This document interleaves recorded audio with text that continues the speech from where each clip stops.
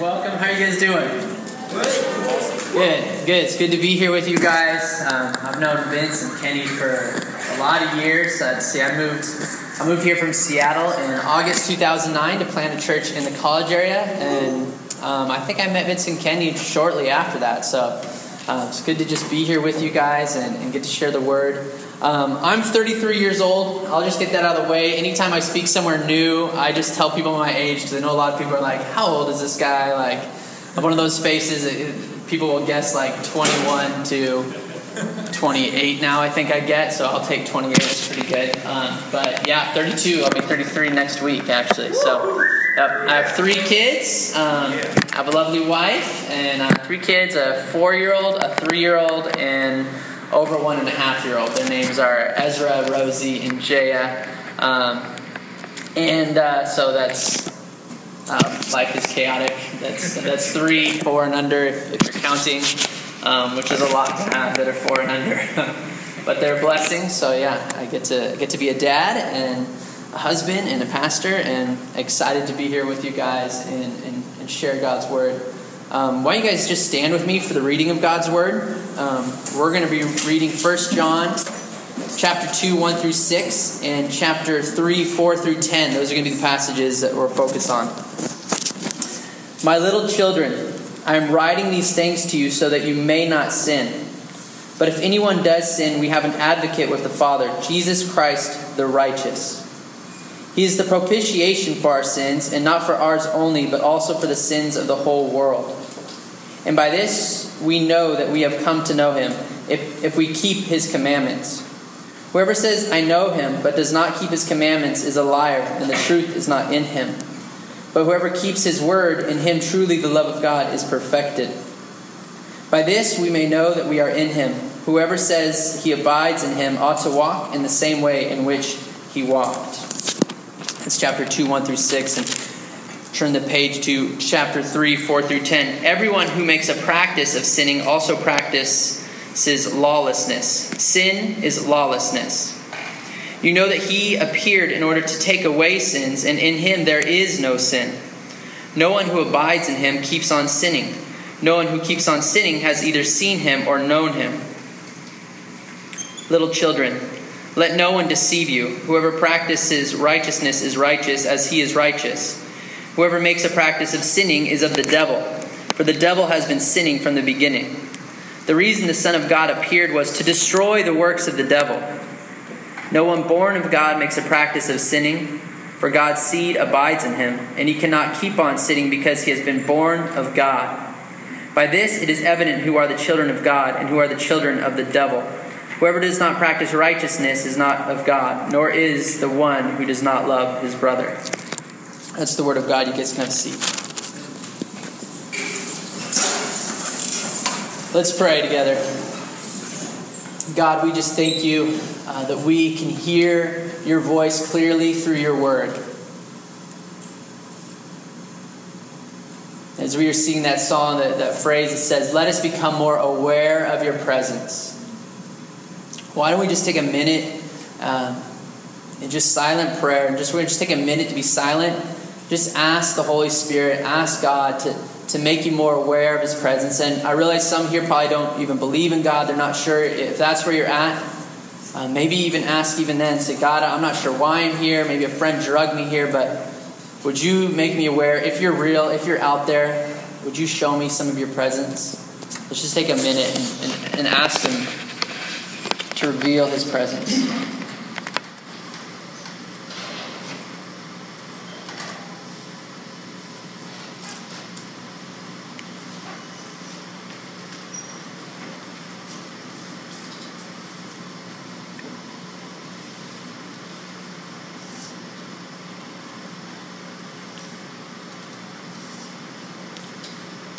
So maybe just take a second to speak to the Lord. Ask him to remove any distractions or burdens or anxieties you're coming in with today that might distract you from hearing his word.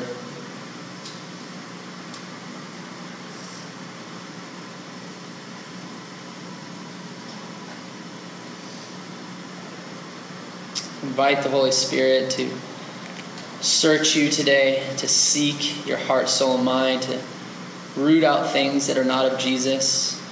Let your guard down. Let the Lord minister to you.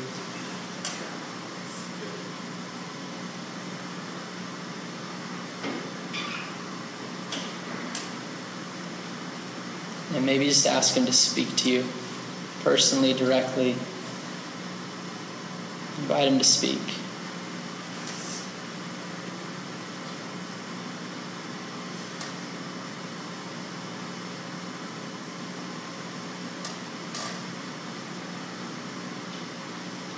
Holy Spirit, make us more aware of your presence today. Make us more aware that this is just a man that we don't know up here speaking, but make us more aware of your words in this text, that you speak directly through us, and you just use whatever humans you choose at the time being to get your message across. Make us aware of your presence this morning. In Jesus' name, amen. All right, we are in 1 John chapter 2. Right off the bat, it starts this: my little children. My little children. Here's how John is going to speak to this church. You see that he's speaking relationally. You see that this tender love, it's tender parental love language is coming here. Okay, my little children. And he's going to use this tender love because he wants to talk to them about something very serious. He's saying, my little children, I am writing these things to you so that you may not sin. And this is a very important, it's very important that these two things aren't dichotomized. See, what we tend to do is if someone would speak to us about our sin, if someone speak to us that we may not sin, that we may not rebel against God, that we might not turn away from God and go our own way, we usually will label that person as kind of uncaring, like jerk, like punk, right? Like, what? Just stay out of my business. Let me do what I want to do. Like, what is your issue? See, in our culture, love, the height of what our culture kind of says love is that you accept everyone and encourage whatever lifestyle, whatever choice, or whatever way they want to go. And that is kind of the tender, my little children, do whatever the H you want, whenever you want, however you want. Right? Yeah. And our culture says that is love. But what if you're walking off a cliff? What if you are killing yourself? What if sin does exactly what the Bible says it does, which it is always coming to steal, kill, and destroy you? Then is that loving, then is that tender, then is that caring to just turn a blind eye to one another's sin as it is slowly tearing them apart, as it is ripping away their soul.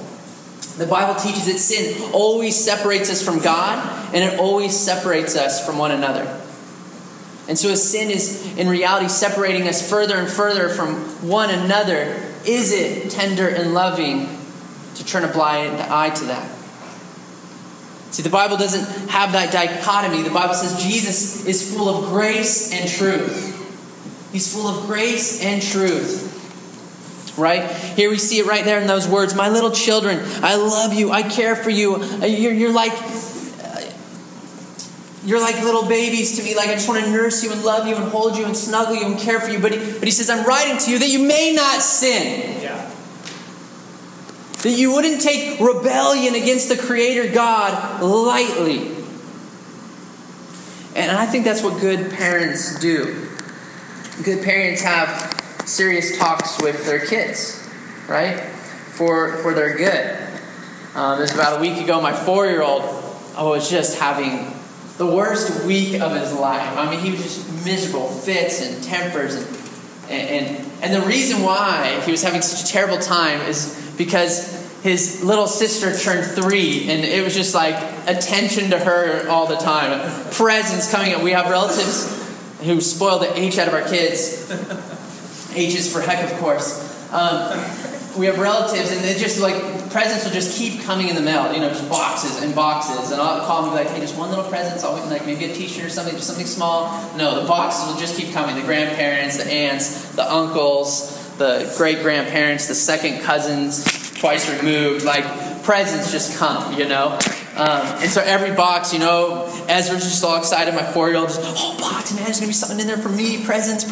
No, they're just for Rosie. One after another. And so he's just having this rough week. He's throwing fits. He's not himself. He's having temper tantrums. And it's just been this rough week. And so finally, I just pull him aside in our room. We're just going to, we've been doing discipline, working through things. And finally, I was like, man, we need to have just a long talk. Just Daddy and Ez. And we go into the room, and he's upset. And he knows he's just thrown a fit, so he's going to get in trouble. And he gets disciplined lovingly multiple times. And he's just crying through the discipline. And I'm realizing that the normal routine of discipline hasn't been effective this past week. There's something deeper going on. We need this moment together. So I'm just asking, hey buddy, man, are you having a hard week? Are you having a really hard time? Yeah. And I was like, man, are you sad that Rosie's getting all these presents and you're not getting any presents? And that was it. That was the linchpin. That was the issue. That was the thing going on. And he just, the floodgates break loose, and he just starts weeping. I mean, he's just, the poor little guy. It is just so, so sad, right? He's just, yes, she's getting all these presents, and I want some presents, and I said, man, buddy, I'm so sorry that you're not getting any presents. This is the my little child moment. Buddy, I'm sorry this has been a hard week for you. I'm so sorry that this has just been rough for you, and it's been hard for you to see us celebrate Rosanna and sing to her, and her just get cake for days, and all this stuff, and I'm so sorry. And he's like, yeah, thanks, Dad, yeah. And he hears me just and we're having this moment, and there's this moment, so I'm understanding, I'm empathizing with my son, and he comes running back to me now. Doesn't have his face turned away, and we're snuggling, and I'm holding him, and I'm like, man, it's rough out there, And I was like, buddy, do you know why you're having such a hard time? And he's like, why? And I was like, buddy, it's because you're selfish. Selfish? What's selfish is when you only want things for you and you don't want good things for other people. You see, that's hard for you, isn't it?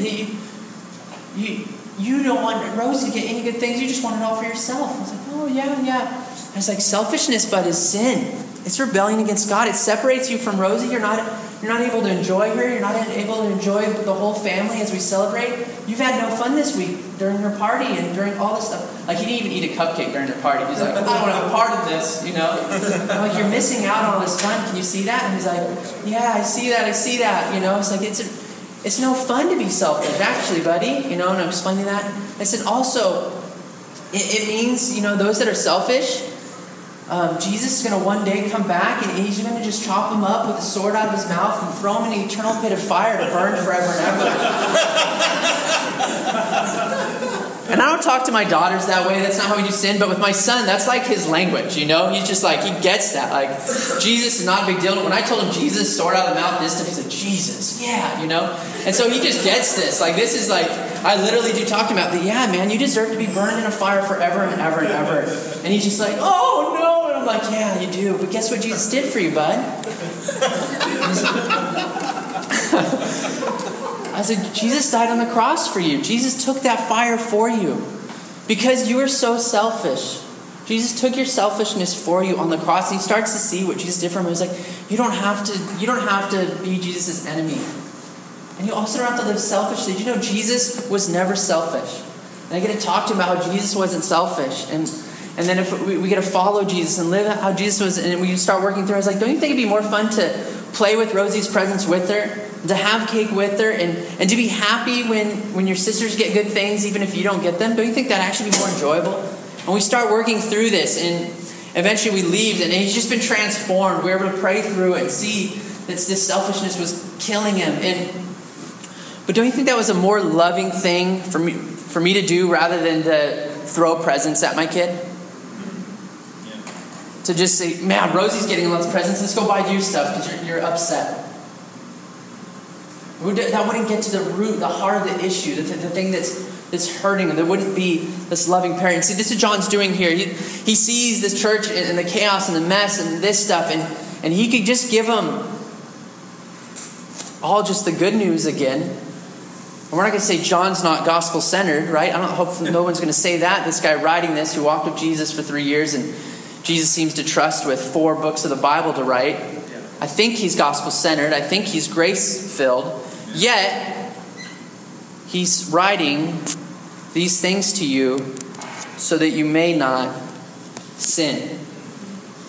He's pleading with his spiritual children to fight sin and to fight sin together. Let's continue down to verse 4. It says this: whoever says, I know him, I know Jesus, I'm a Christian, I follow Jesus, I love Jesus, I want to be about Jesus' stuff, I got the Jesus sticker on my car.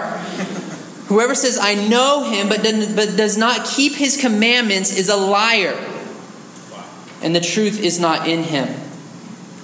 Is a liar and the truth is not. Here's the thing. If you say, I'm a Christian, I love Jesus, I follow Jesus, you don't get to just go live your own way anymore. Yeah. You can't have both things.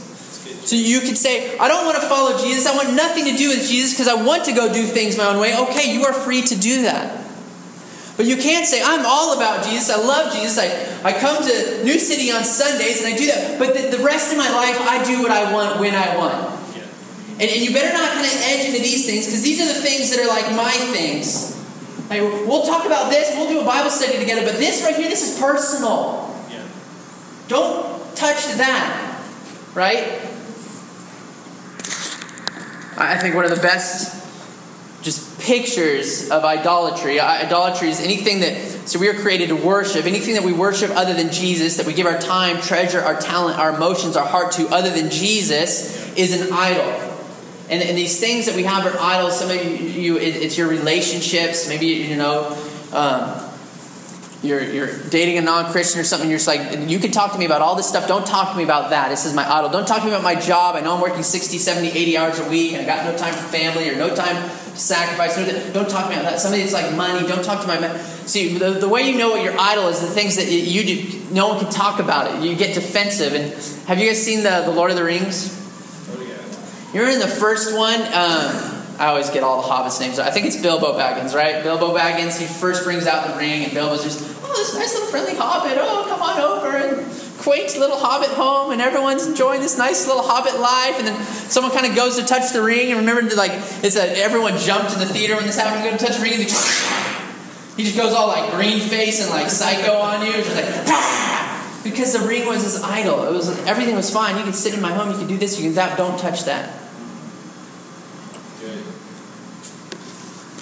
Whoever says, I know him, but does not keep his commandments is a liar, and the truth is not in him. If there's something that Jesus is calling you to obey, speaking to you to obey, and you don't keep that thing, or at least aren't repenting and striving and desiring to keep that thing, God's word here is calling you a liar. And it's saying the truth is not in you. But whoever keeps his word, in him truly the love of God is perfected. By this we may know that we are in him. This is good stuff here. Verse 6. Whoever says he abides in him ought to walk in the same way in which he walked. I think the word ought here is a very good word for this. Because it's allowing, like, we're gonna keep sinning. We're gonna make mistakes. We're gonna screw up. But we ought to be growing in godliness. We ought to be walking more and more in the ways that Jesus walked. Chapter 3, verse 9 says it this way. No one born of God makes a practice of sinning, for God's seed abides in him, and he cannot keep on sinning because he has been born of God. This is touching on the doctrine of regeneration, which is this idea of being born again. Maybe you've heard that phrase before. You must be born again. And what it is that we had these old dead hearts. And these hearts couldn't obey God if they wanted to. They couldn't keep his commandments if they wanted to. They couldn't love Jesus if they wanted to. And the Holy Spirit comes and he puts the seed of God, the seed of Jesus into our hearts. And there's this new life that starts to form within our being. Okay? We're born again. And what happens is this new life, this new regeneration, this thing that happens, it gives us a new ought to. Before, we ought to do whatever we wanted, whenever we wanted. Now we've been born of God. God touches us. His seed is born inside of us. And all of a sudden you have this strange sense where you want to start obeying God. You have this strange draw. And maybe some of that's going on in you right now. You're like, I don't know why I'm in San Diego High School, the home of the cavers. I don't know what a caver even is. But I'm here, and I don't know why they're singing about Jesus, and I'm kind of like, I want to sing too, but I think this is weird still. I don't know why they're singing. I think it's weird, but I kind of want to sing. What is going on? And you might be born again, a Christian, and not even know it yet. Because God in His grace has put His seed inside of you. And it is growing, and you're getting new ought to's. Yeah. I remember right when I first got saved, I'm following Jesus, and I'm getting all these new ought to's, and it's messing with my mind. And I'll give you a backstory. Growing up, one of the things I took most pride in was my ability to beat the system. To get into places for free, and one time I got into a carnival for free. And whatever, you get the carnival for free, that saves you a few bucks, but it's I want to do all the rides and games for free. So a little trick, don't do this. I went up to one of the workers at working one of the rides, and I just asked him, hey, what's your manager's name? I want to apply here. I'm interested in his job. Oh, manager's Jim so-and-so. Oh, okay, great. Then I just went to every ride and game and said, hey, I'm friends with Jim so-and-so. He says I can go on for free. And they're just like, hey, go on for free. Yep, I hop on for free, do the rides, all the games, winning prizes. Jim so-and-so says I can do this free. Oh, he did? Okay, go for it. And I just gamed the system. And I love doing stuff like that. And I wouldn't steal. I was against stealing. But manipulating the system, that was not stealing in my mind. You can see how screwed up this mind is. It was I wouldn't take $10 out of the little carnival game thing if it was sitting there and I could get away with it. No, never. But I'll rip the game off for $50 in a second and bring on the stuffed animal. Anyhow, I meet Jesus. And I just left jobs before I was working at Fox Sports Net, and we had these Fox Sports name tags, and we could use these name tags. We had a sponsorship deal with Chipotle at the time. And we could go into Chipotle, and because of some of the sponsorship, the employees there, I think we could get free burritos or super discounted ones.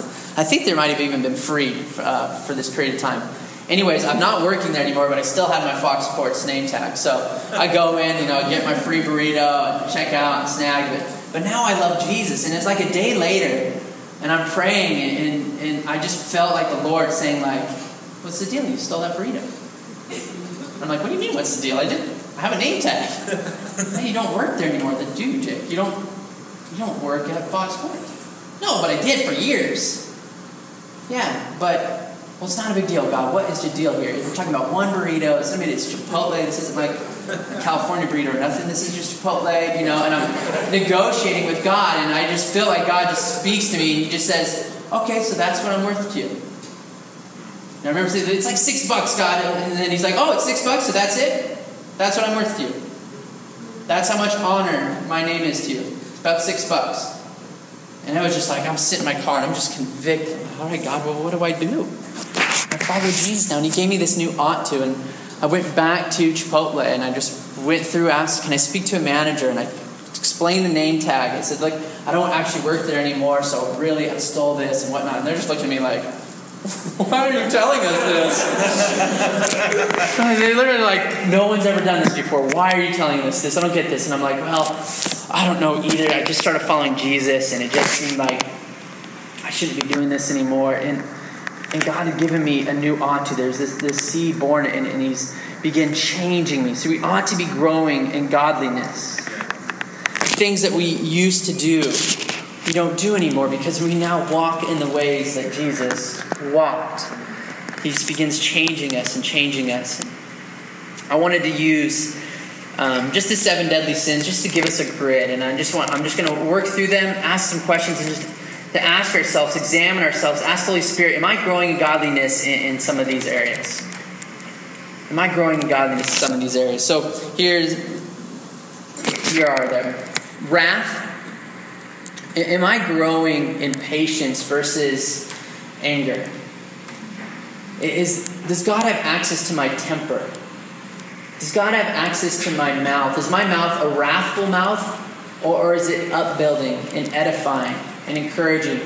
Ephesians 4 talks about that everything that comes out of a Christian's mouth should be grace to the ears that hear it. Yeah. It should be like a gift to their ears. Ask yourself, is what comes out of my mouth wrathful, or is it a gift to people's ears? Is it sloppy, or is it encouraging and edifying, and does it build up?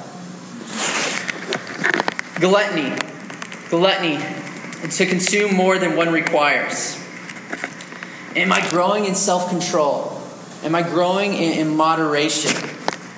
See, if you meet Jesus and you're fat and you're obese and you're lazy and unhealthy and way over eating food, you should be growing in health and in self-control and even in fitness. And if you met Jesus and you're anorexic and you look at food the opposite direction, anorexic, bulimic, and over-obsessed, you should be growing in eating food healthily and having self-control, the opposite end of that.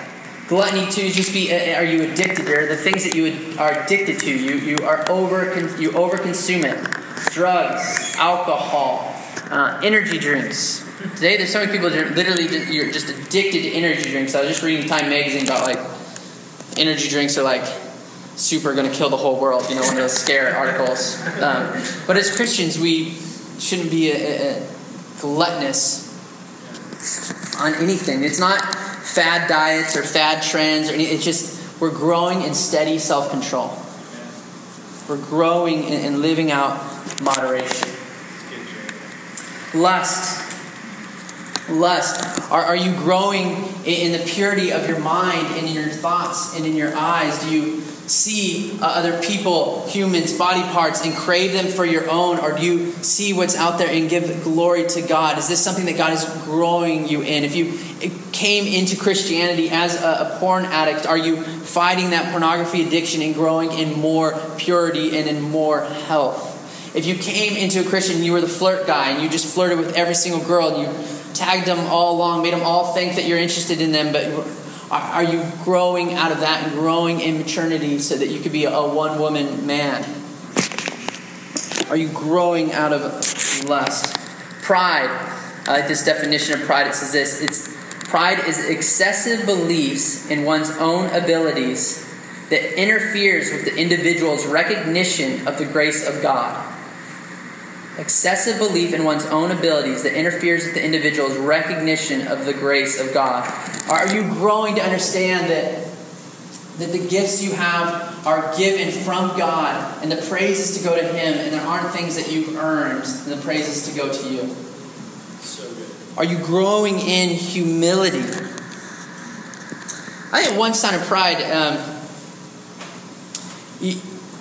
you start to grow and mature out of pointless quarreling. The Bible warns most of the time, Paul, especially when he's writing to Timothy, especially when he's writing to young men. So young men, listen to this. Paul is just like, avoid pointless quarrels. Again, our talk is to be upbuilding and edifying and not just a fight like to the death over, I don't know, what music is best or something. Just ridiculous. We will quarrel over the most ridiculous things. Just fight, bicker, fight. And this tension just rises. And are you fighting all the time, bickering all the time, quarreling all the time? Do you have to be right? You have to be right. It doesn't matter what we're talking about. But you got to be right. That is pride. And you should be growing and maturing out of that. Yeah. Yep. Google has helped with this. Right? There's this pointless fights. It's like, well, I'm going to Google it. Don't you Google it! I'm right. Google says you're not. Don't believe everything the internet says. Right? Are we growing in humility? Greed versus generous. Growing out of this closed-fisted, everything is mine. Greed is really the heart saying, it is mine. It's this closed-fisted, I have to have it, and then I have to get more. Right? Ebenezer Scrooge, what was he known for? He was known for counting his money. Everything was his, and he just wanted to count it and obsess over it and think about it and try to get more, versus generosity and contentment. The opposite of greed is generosity. You give it away. Your hands are open with what you have because you believe it all belongs to God anyway. And contentment, you're satisfied with what you have. This is what God has given me, so I am content. Right? Paul, another Bible author here, he says, I've learned the secret of contentment. I've learned the secret of contentment when I have plenty and when am in want. He says, I so love Jesus and I so understand what Jesus has done for me that when I have loads of stuff, I'm content with it. I don't need more. I don't need less. And when I got nothing, I'm content with it. And he says this while he's in prison. And he's cold. He's like, hey, send me some books to read because I'm bored, and like a jacket because this is like a cement hole. And he says, but I have joy and I am content. I'm not greedy here.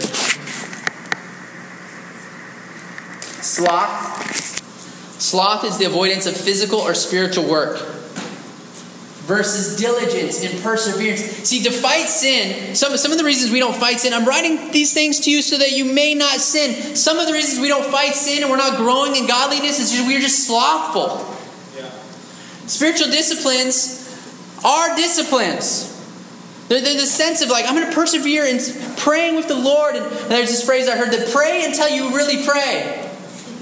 Right? It takes some discipline to hear from the Lord. And it's not always, sometimes it is. Sometimes you're just walking in the Spirit in such a way where you're like, hey, God, what's up? What's up, son? I love you. You're beloved. Oh, man, I know I'm beloved. Thank you for reminding me. This is great. I just love it.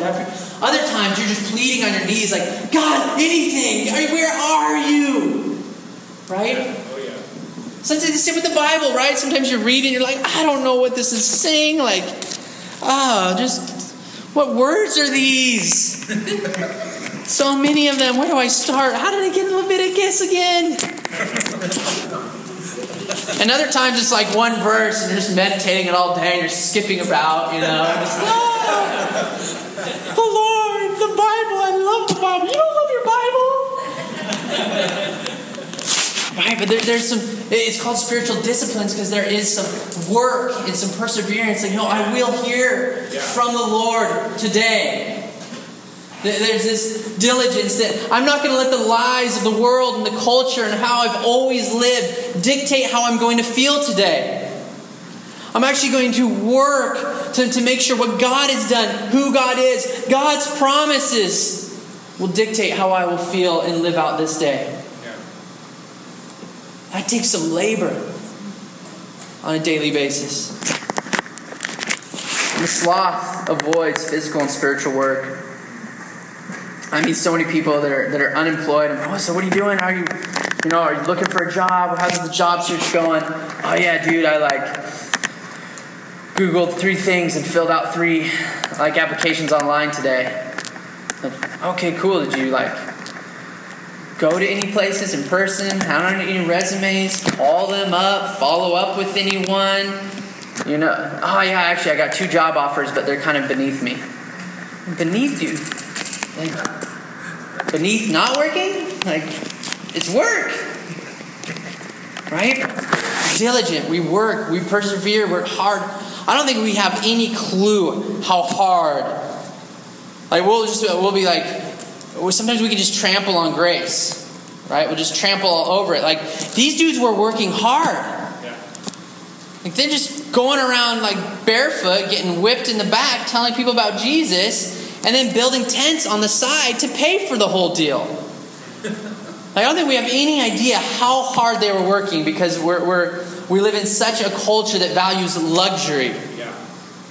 And this is just a side point. Luxury is not true spiritual rest. Going to see the latest movie because I just need to shut my mind off on this. And I'm not against this. I'm just trying to see the latest movies. I want to go see Ant-Man, Haven't yet. Want to? I heard it got better ratings. Some of you are looking at me. You want to see Ant-Man? No, they said it's really good, okay? And I like all the Marvel books. and movies. Where was I going? Ant-Man distracted me. What was I saying right before that? Luxury is not spiritual rest. Luxury is not spiritual rest. That's the idea. Right? Thank you.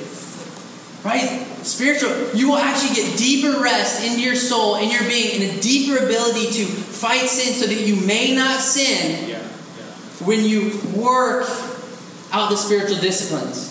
Fasting, prayer, time in your word.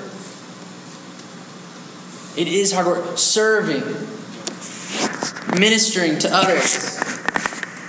Have you ever served someone just broke your back serving, and at the end felt more rest for your soul than you do when you just do like a Netflix binge? Like, oh, all I need today is a Netflix binge. 5 hours later, I feel worse than I've ever felt before. I once saw someone shoot my dog and I felt better then than I do now. Sorry, dog lovers. They're like, that's too close to home. Envy. To desire others' traits, status, abilities, or situation. Envy. You want what others have. This is that selfishness. This is like the story that was going on with my son and my daughter, right? He's just envying her birthday, and it steals from him. I'd say envy versus being a good friend. Being a good friend who wants good for others. Jesus called it the greatest commandment. To love God and love others.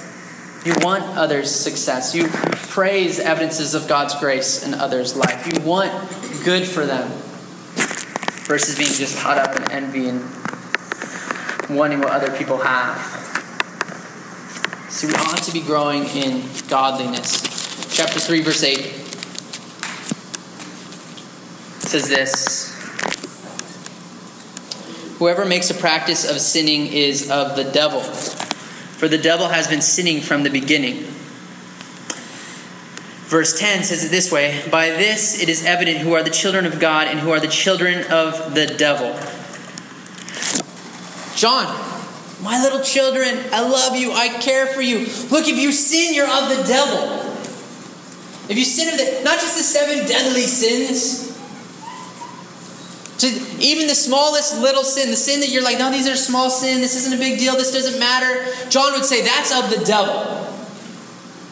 So when you are walking in this sin that you know is sin, and you are churning in disobedience, when you are not actively living to walk as Jesus walked, to fight sin, to die sin, he's saying you are living like a child of Satan. John, I think more than any author, and this is one of the reasons I like him, he paints a polarized picture throughout this book of 1 John. Yeah. He will talk about light and darkness. He says, in God there is no darkness at all. He said, in Jesus, in Him there is no sin at all. Light and darkness. Yeah. He'll talk about truth and the lie. He'll talk about child of God or child of Satan. He will talk about love your brother or hate your brother. And so many times what we like to do is just flirt with sin. Right? I'm not really walking in dark. I'm not a child of Satan. I'm not just continuing. I'm just flirting with sin. I'm just entertaining sin. Yeah. I'm just entertaining. When you are entertaining these thoughts of sin, when you wake up, you're just lusting after women. You're just entertaining. Oh, I'm not acting on it right now. I'm just letting Satan tell me whatever he wants to tell me about this woman so I can consume that for myself. You're living of the devil. You're entertaining Satan. You may as well just set up a table, put a nice chair there, and just get some cups of tea and say, Satan, let's chat. That's the picture that John paints here. And it should be frightening to us. It should be a strong reminder that our choices matter. Your choices really matter. You can choose to live out of this new identity of child of the light. To walk in truth, to walk in the ways that He walked, to live righteous as He is righteous, or you can choose to stay in darkness. But if we're honest and you look at this list and you see how Jesus is described here,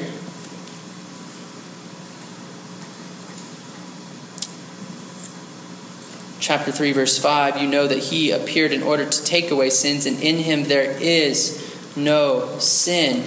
When you see those two polarized, that look, light can't have any darkness in it.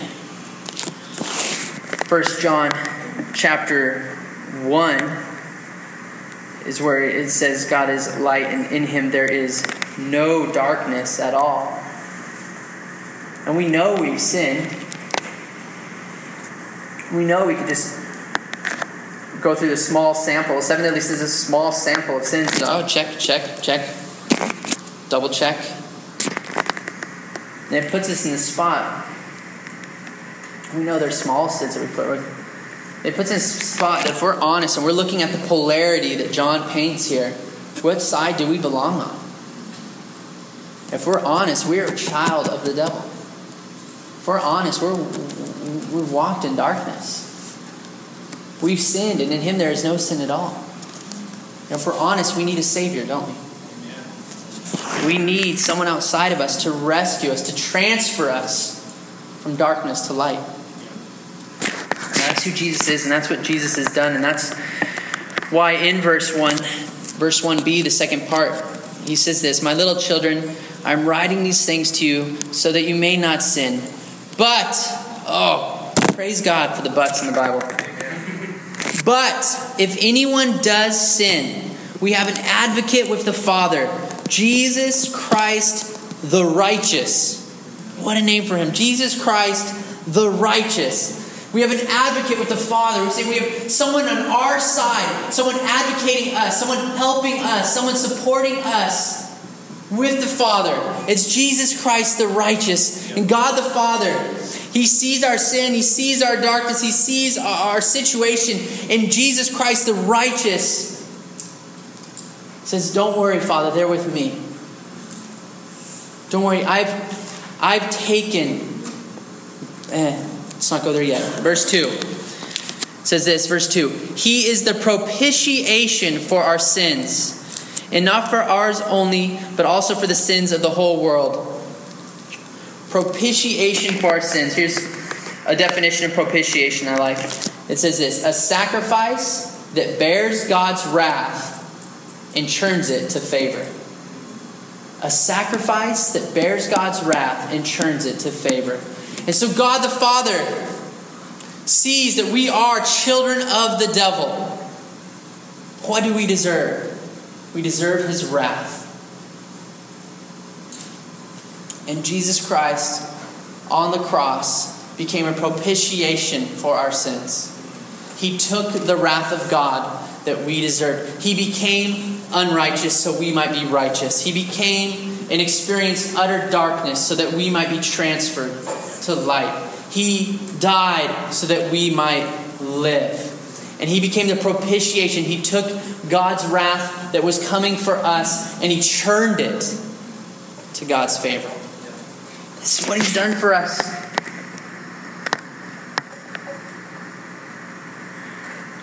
This is a free gift. If you're here, you don't know Jesus, you can receive and follow him today. And it's not based on your ability to not sin, because no one's going to make it if that's what it's based on. It's based on the truth that Jesus came and lived our life, and in him there was no sin.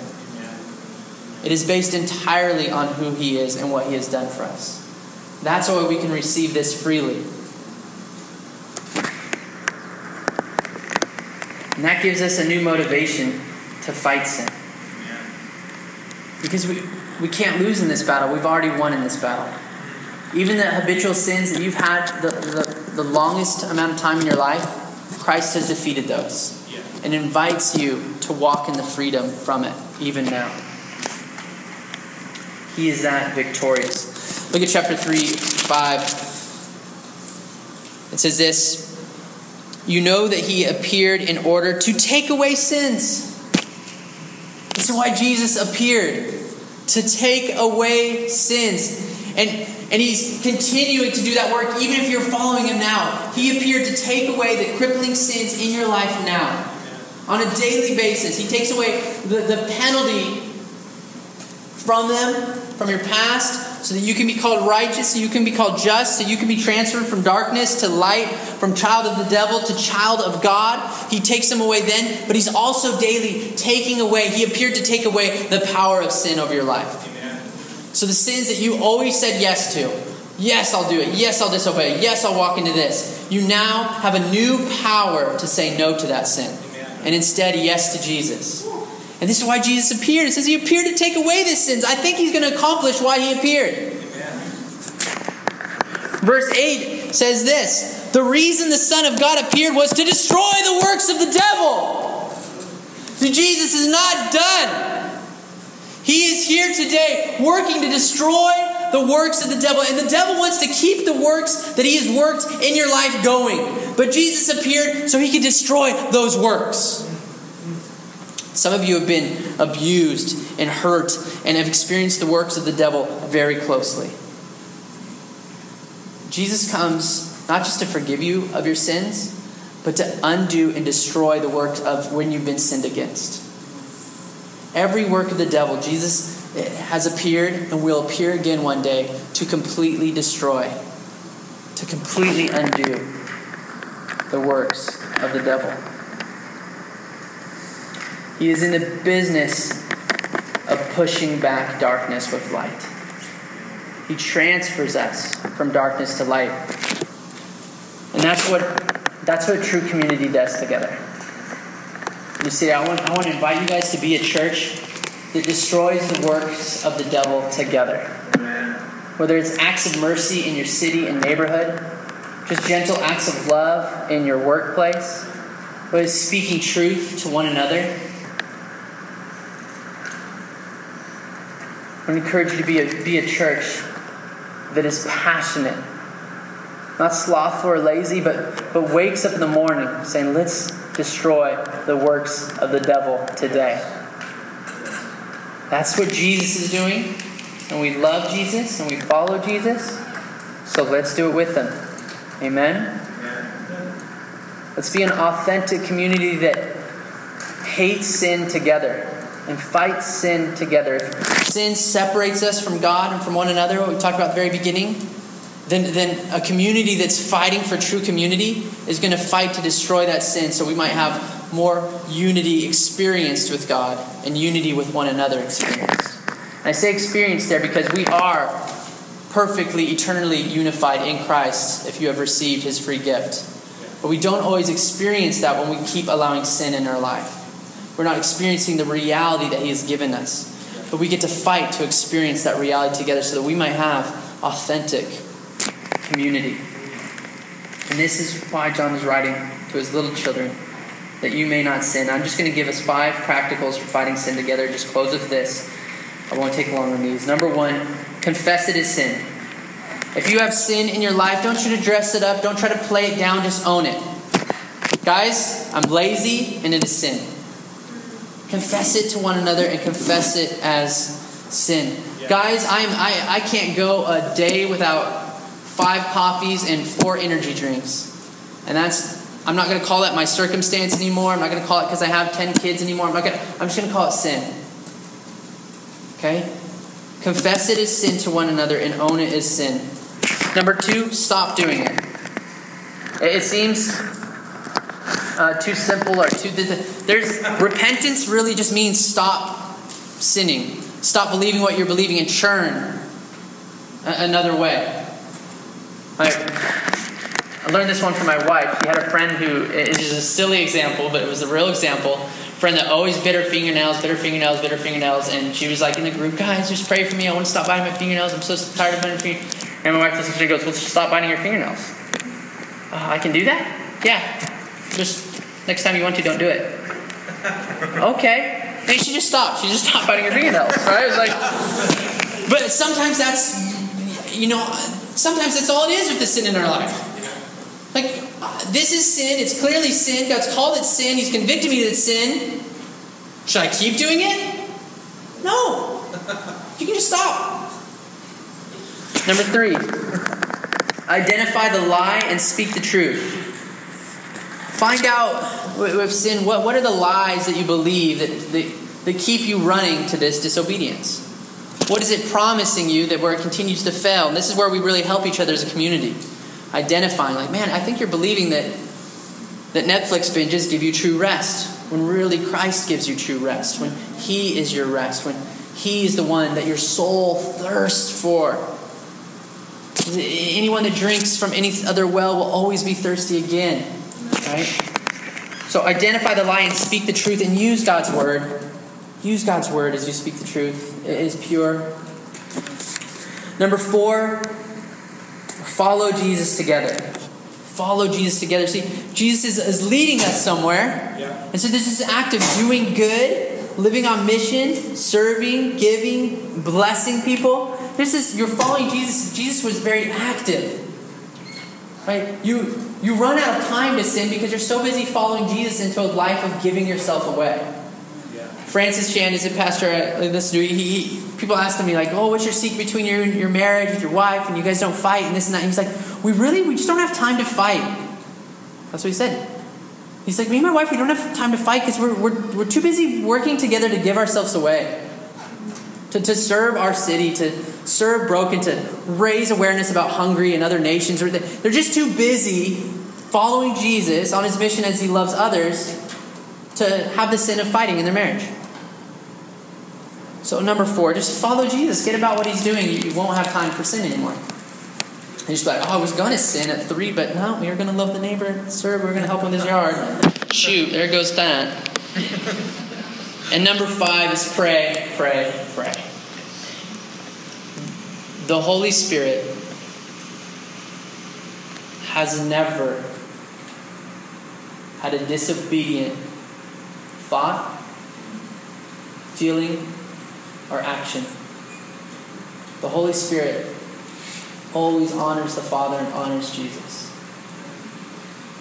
And the Holy Spirit is with us if we have received Jesus and received the Spirit freely. And so pray. Ask the Spirit, Spirit, help me not to sin. My flesh wants to. Lead me not into temptation, Jesus teaches them to pray. Lead me not into temptation. Pray, pray, pray. Pray against the sins that you struggle with. Pray for your community to fight sin. Pray that the works of the devil would be destroyed in your life. Let's pray. Jesus, I thank you so much for this opportunity to come and be with my brothers and sisters in Christ. I thank you that you and your grace have transferred us from darkness into light. I pray if there's anyone here and they feel stuck in some sort of sin, God, that they would first receive your incredible mercy and grace and forgiveness for that. And second, Lord, that they would begin to walk in the light as you are light. I pray for those that are here that don't know you. They're not even sure what they're thinking right now. Lord, would you reveal yourself to them? Would you speak to them? Would you show them that you deeply love them? You died to rescue them.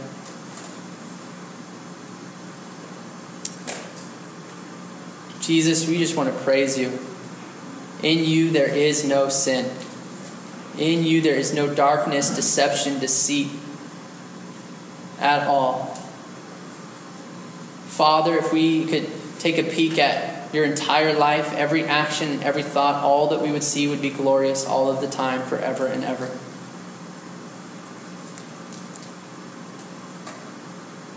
We love you and we pray these things in Jesus' name.